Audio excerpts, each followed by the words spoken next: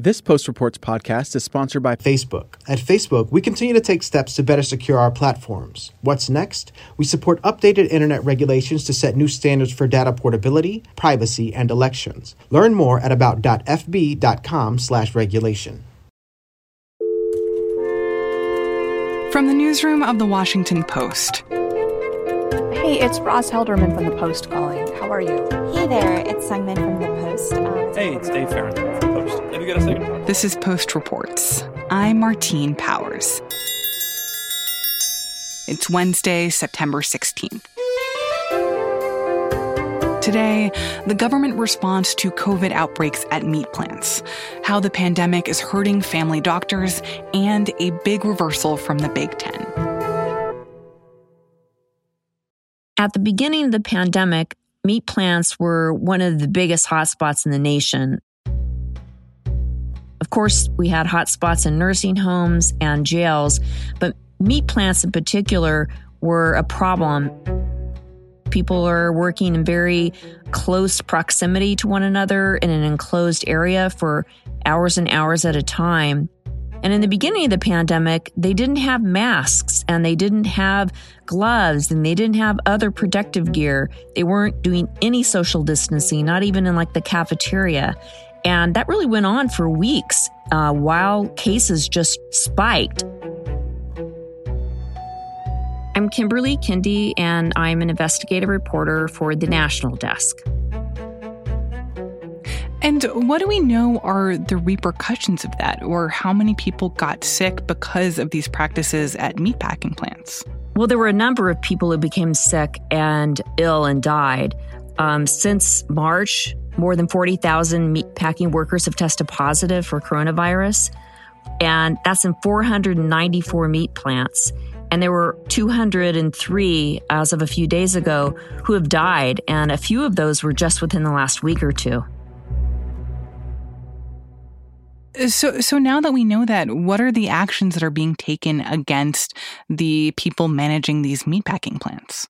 Well, in March, thousands of people who work in meat plants and the unions that represent them filed complaints with OSHA. That's the federal organization that is in charge of making sure that the workplace is safe for people. And after 6 months, OSHA finally did take some action, but it only fined 2 plants. And we're talking about problems in more than 400 meat plants. So 2 plants received fines, one a Smithfield plant in South Dakota, another one JBS in Colorado. Both of these companies are gigantic companies. They're global companies. The Smithfield company is worth $14 billion. JBS is worth more than $51 billion. And the fines were very small. The fine for the Smithfield plant was just a little over $13,000. The one for JBS was just a little over $15,000. That really seems like a drop in the bucket. That's exactly what the people who filed complaints and the workers feel. In their minds and their experience, fines that are this small simply don't produce change. And not only are they asking for change really late in the game, but they also are, giving penalties that are very small to companies that are very, very wealthy. The way OSHA works, when it's functioning properly, they try to find a company or companies where there are some systemic problems and then go after one of the bad actors or some of the bad actors and make them an example by virtue of, publicly showing the problems and calling attention to it, as well as giving big fines. That's when it's working properly. And the reason why that is how they work is because in order for OSHA to go to every individual workplace that they're responsible for, it would take them 160 years to go to every place. So the way that they actually get industries to behave better is by setting an example. So what you're saying makes sense from the perspective of, they focused on these 2 companies because they could create examples out of these 2 companies that would send a message to the rest of the meatpacking industry. But it does seem like if the fine is so low, that doesn't send a message of you all need to get your act together to make big, important systemic changes to be able to protect workers, but instead if you don't make those changes, we're just going to give you a slap on the wrist, and that it's okay if people continue to get sick at your workplace. Yeah, that's what former OSHA officials told me. It doesn't work if the fine is small. Not if the company can just shake it off.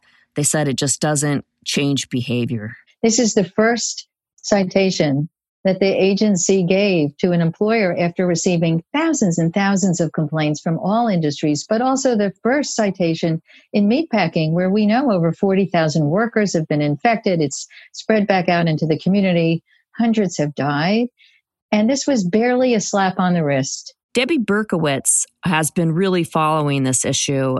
She's a former OSHA chief of staff in the Obama administration. And I run the Worker Safety and Health Program at the National Employment Law Project. And is very knowledgeable about the infection rates and what has happened and hasn't happened inside the plants to make workers feel safer and be safer. And I think it's important to make it clear that this was not a legal limit, that this is all the agency can do.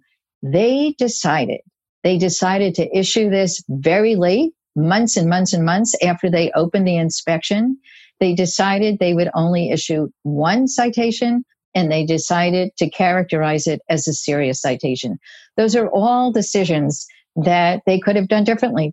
But then what did OSHA say about why the fine was that low? What was their rationale?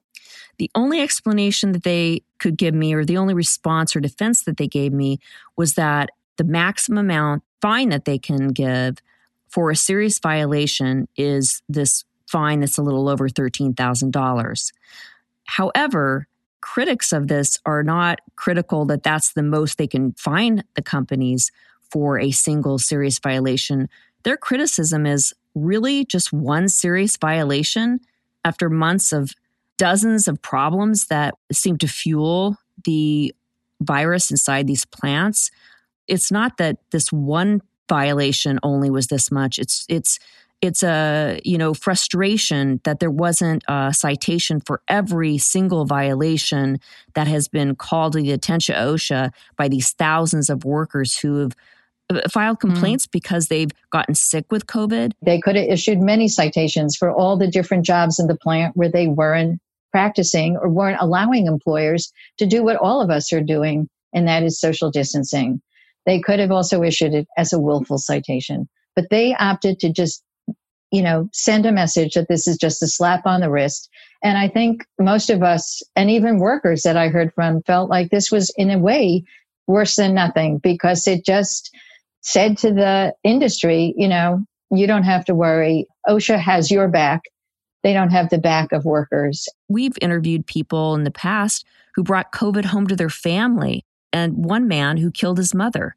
He feels that way. He feels like he killed her because he brought COVID home from the plant that he worked in. And so they're anguished, really, when I talk to them about how small these fines are.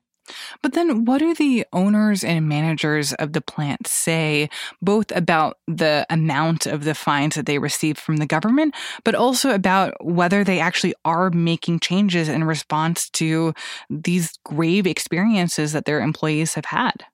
Well, Smithfield and JBS, both interestingly, were very critical of how slow OSHA was too. They said that this kind of guidance would have been very helpful in late March or April. But for them to come up with this now, they said that they're exceeding the things that they're asking for at this point, that, that ship sailed and they fixed things on their own. Now, I would say that the meat plant workers, the union reps, and the work safety experts, they all say that they haven't done enough. There's still people getting sick. There's still people who are dying. It is dramatically slowed down, but there's still more that can be done. One of the things that could be done, but it would cost the plants money, is to slow down the processing line speeds. That would allow them to space out the workers so that they were 6 feet apart. So even now, there is not 6 feet of distance between people working inside the plant, even though that's like the general consensus of how everybody needs to be behaving right now. Right. The way they've been handling this is by putting plastic or other dividers that are made out of other materials between the workers, but they are literally like 2 feet apart from one another with these dividers. And there has been some research done that shows that it's not entirely effective, that that's not the best thing, that masks and getting them 6 feet apart is the way to go. The contention from the meat packers is that you can't do it. When it comes to social distancing, they have really pushed back hard. And I think the best example of this is Smithfield's chief executive, Kenneth Sullivan, who sent a letter in mid-March to the Nebraska governor pushing back on this stay-at-home order because he felt like it was causing his workers to not show up. And then he really pushed hard on this idea of social distancing and the call for it. What he said in the letter was, quote, "Social distancing is a nicety that makes sense only for people with laptops," end quote. He was directly and clearly saying, no, this can't be done in a meat plant. This is the sort of thing that white-collar workers get, but not people who work in meat plants. In truth, if you slow down the processing lines where the workers are, cutting pork into ham and, chickens into drumsticks and beef into steaks, where that kind of work is being done and they're very close together, if you slow down the line and you took out every other worker, you could have them 6 feet apart. It would mean lower profits and producing a lot less. But part of me doesn't even understand that, because if it's been documented that tens of thousands of workers at meat plants have gotten sick and some people have died, isn't that a bad look for them, bad for their business model? Wouldn't they have an incentive to also try to protect their workers so people aren't dying? Well, they would tell you that the numbers are going down and that they've taken lots and lots of measures that have created an environment that is as safe as it can be in a meat plant. So it's a matter of how far you want to go. And they're saying they've gone as far as they can. There's other people who have deep knowledge about how plants operate who say, no, there's more you could do. Yes, it will cost you in terms of your bottom line, but there's more that you can do. So then what would it take for that to actually happen? Well, at this point, it really looks like there would have to be a willingness on the part of meat plants to do it because OSHA is not making them do it. They're saying 6 feet when it's feasible. Meat plants are saying it's not feasible. And you have an administration that, Trump did an executive order several months ago where he said they were essential workers and that everything should be done to keep them running, and instituted guidelines that allow for this. It's clear that a lot of the hot spots in the spread of COVID-19 are in the workplace. And if we don't mitigate the spread at work, it's just going to spread back out into the community. And so when OSHA fails to require the meatpacking industry, where so many workers have gotten sick and so many have died and so many workers in the community have gotten sick, when OSHA fails to require the companies step up and protect workers, this not only affects workers, but it affects the community and the whole public living in the area and in the states where those plants are. So it would really take a change in administration or a change in how hard OSHA's would be, cracking down on them, or the willingness of the meat plants to do it on their own. Kimberly Kindy is an investigative reporter at The Post. The pandemic has been a disaster for family physicians, particularly small, independent family physicians who really are like a small business. But imagine if your small business suddenly had basically no customers coming in the door.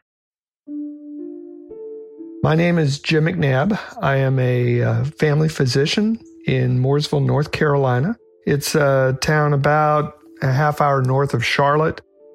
So once the pandemic hit and the lockdown order was instituted in North Carolina, the number of patients precipitously dropped in our practice, as in most practices. Family doctors, including pediatricians and primary care physicians, are among the lowest paid doctors in medicine. In my office, I needed to decrease the number of employees by one, but the ladies basically all got together and decided that they would rather share that decrease equally rather than lose a team member. It was hard during that time. Family doctors are really sort of the frontline physicians in American healthcare. Their role, although they're the lowest paid in medicine, is absolutely crucial to the functioning of the health system. I'm Chris Rowland, and I'm a Business of Healthcare reporter at the Washington Post. So how have things changed for primary care physicians since the beginning of the pandemic? They've had to really adjust on the fly. So patients are not coming to the door because they're afraid of getting infected. They're actually discouraging patients from coming to the office because it could be a dangerous environment. But at the same time, the way primary care physicians get paid is by patient visits, per visit. Really? So they just get like a fee for each visit that they do? That's right. It's called fee-for-service medicine. So fee-for-service is how I work. And so I provide a service, we put a charge in for that, and then the patient, insurance company, what have you, then pays for the service that was provided. So when the pandemic began and visits dried up, physician revenue plunged 30 to 50 to even 70%. When they were forced to adjust very quickly to doing video visits. And how does that affect both the quality of care that they're able to give, but also their ability to make a living? For example, many of their elderly patients were not familiar with how to do video medicine in the first place. And also they were fearful. So the physicians had to actually literally reach out to a lot of their patients and say, we're going to ask you to set up this app on your computer. You can imagine a lot of glitches and hiccups, very difficult. Luckily, one thing that did help the physicians was the government and private insurance companies both said on a temporary basis that they will reimburse the doctors for a video visit the same amount they would for an in-person visit. So some of that revenue did stay, but it was still a dramatic decline in their practice revenues. There's estimates that as many as several thousand to 5,000 small family practices may have gone out of business or closed their doors or joined other larger groups since the pandemic began. Now, the reason that you might want to join a larger group if you're a small family practice is because there's strength in numbers and they can help with a lot of things. But then what are the long-term consequences of that? If you have COVID putting some family doctors out of business and the ones who do survive are ending up joining larger practices, big corporate health groups, then what are the repercussions of that if that is a permanent shift? Several things. One is that your sort of local family practice that might be in your neighborhood is not accessible to you, and you might have to go somewhere else for your care. You might not see the doctor that you're always familiar with seeing. There's also, in those large groups, there's a lot more standardization. There's a lot more emphasis and pressure on the doctors for visits per day because a lot of those practices are more for-profit oriented. And so it's more sort of, some people criticize it as more factory medicine. And the doctors who are in those practices have to really work hard to maintain their personal relationships with their patients, as well as being able to maintain their independence, to be able to exercise their own judgment and not just follow protocols that a computer tells them to follow that was, set by corporate headquarters. So there are some downsides, but there are some upsides too in terms of efficiency and, frankly, having those protocols in the computers that are set by corporate headquarters can sometimes be beneficial. But it still feels like a lot of Americans have these wistful ideas about a kind of Norman Rockwell-esque doctor, right? That you have a relationship with one person and he or she sees you and every member of your family. And this is a person who, might see you as a child and will stay with you through adulthood. In a lot of ways, it seems like that wasn't even the case still for many people up until this point. But it feels like for the places and the people for whom that was still the case, that the pandemic might just completely get rid of that. Yeah. And, it's really, I think it's most acutely felt in more rural areas and small towns where you don't have like very large practices or, major hospital networks. It is something that is at risk of being lost over time. And coronavirus has accelerated that trend. There's a world of difference. It's a whole totally different environment. I talked to one expert who said, for some small town family practices, coronavirus has turned into an extinction level event. But it still seems like there's this fundamental problem with the fact that all these doctors are making money through a fee structure and that has become so unsustainable during these times. Is there any kind of questioning of that, of thinking that maybe this isn't the way that we should be doing healthcare, where doctors have to charge per visit, per procedure, that there could be a more sustainable way? Sort of healthcare wonks and academics and some large practices have been trying to figure out ways where patients are treated more holistically. Probably the more equitable way of being paid is to be paid a fee for comprehensive fee, kind of an umbrella payment for care for a given period of time. Physicians are paid like per year, per patient or per type of patient to take care of that patient for the whole year.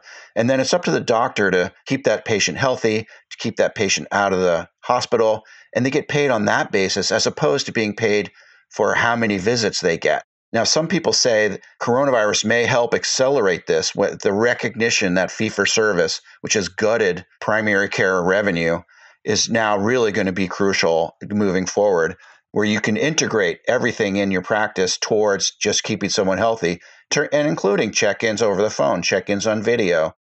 And it seems like in some ways, COVID is exacerbating a lot of existing problems in the healthcare system, especially when it comes to family doctors and making things a lot harder. But in exposing those problems much more starkly, in some ways, like providing some hope that they might actually change. Yeah, I think so. I mean, I talked to one expert at a state medical society who told me, look, coronavirus has exposed our healthcare system, warts and all the worst aspects of our reimbursement system, everything that doesn't make sense has actually gotten much worse during coronavirus.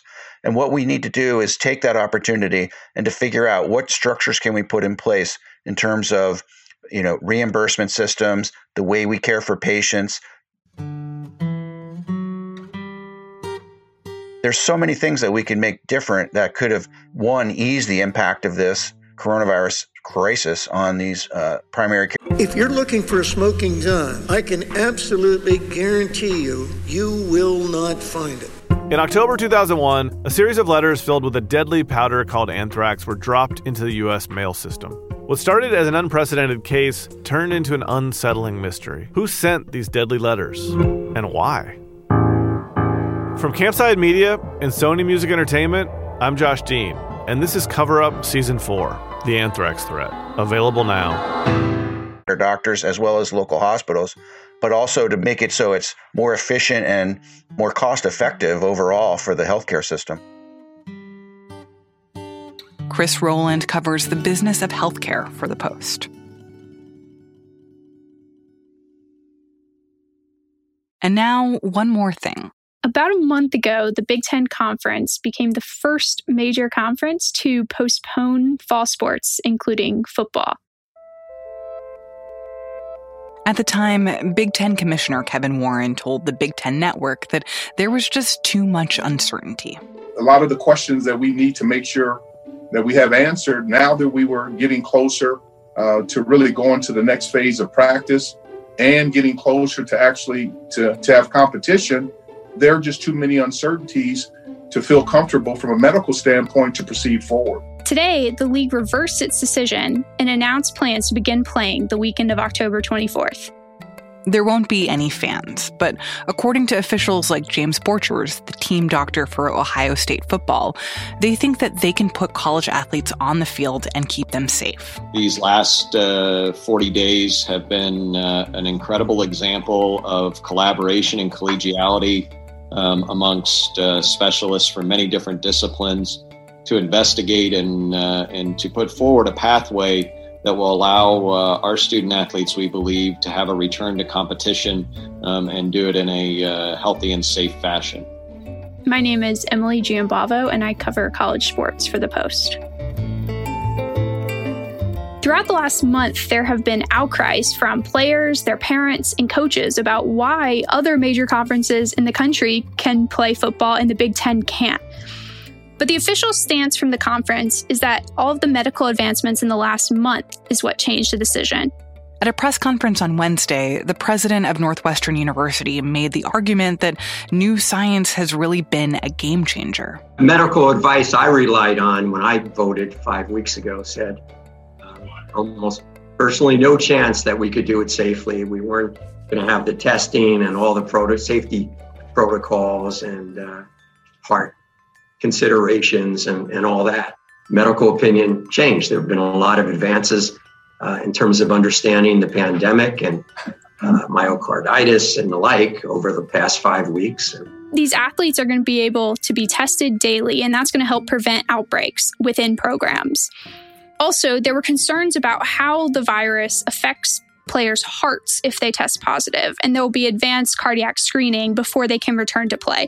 And the Big Ten is taking a fairly conservative approach, and it's not going to allow players to come back until 21 days after they test positive. And they hope that's going to give them a chance to be screened and ensure that they'll be safe when they do come back to the field. All summer, we've seen professional leagues return to play, and for the most part, they've avoided having outbreaks among teams and in their leagues. But the difference between professional sports and college is that at the professional level, they've been able to keep athletes in bubbles to where they're having no contact with the general public, and the only people using these set of facilities are the players and required personnel.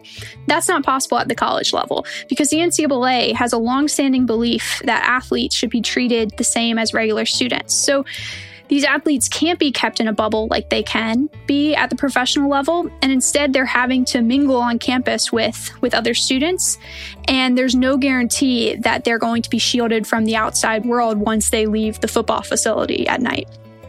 I think one thing that schools are going to run into is just the ethical concern of giving these players, hundreds of players, daily tests and not providing those same resources to the students who are paying to be there at that school. And as we've seen, a lot of college campuses have struggled with outbreaks among its general student body, and the Big Ten is no different. And yet the schools are going to return to football and giving these players resources that the average student doesn't have. And we all know how much money football brings in, and I think that's evident here when you see how much these schools are trying to get back to playing, even when their campus community isn't really in a position that you would think is conducive to carrying on with sports. Emily Giambavo is a sports reporter for The Post.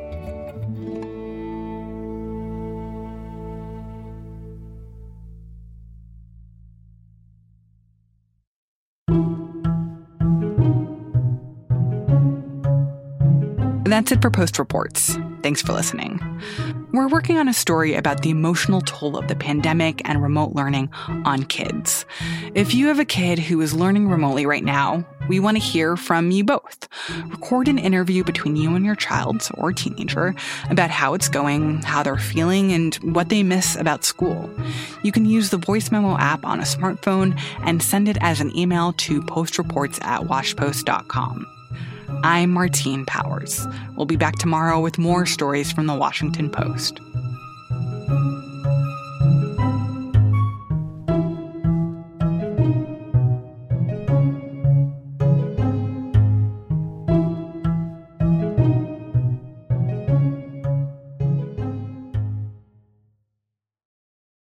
This Post Reports podcast is sponsored by Facebook. At Facebook, we continue to take steps to better secure our platforms. What's next? We support updated internet regulations to set new standards for data portability, privacy, and elections. Learn more at about.fb.com/regulation. If you're looking for a smoking gun, I can absolutely guarantee you will not find it. In October 2001, a series of letters filled with a deadly powder called anthrax were dropped into the U.S. mail system. What started as an unprecedented case turned into an unsettling mystery. Who sent these deadly letters? And why? From Campside Media and Sony Music Entertainment, I'm Josh Dean, and this is Cover Up Season 4, The Anthrax Threat, available now.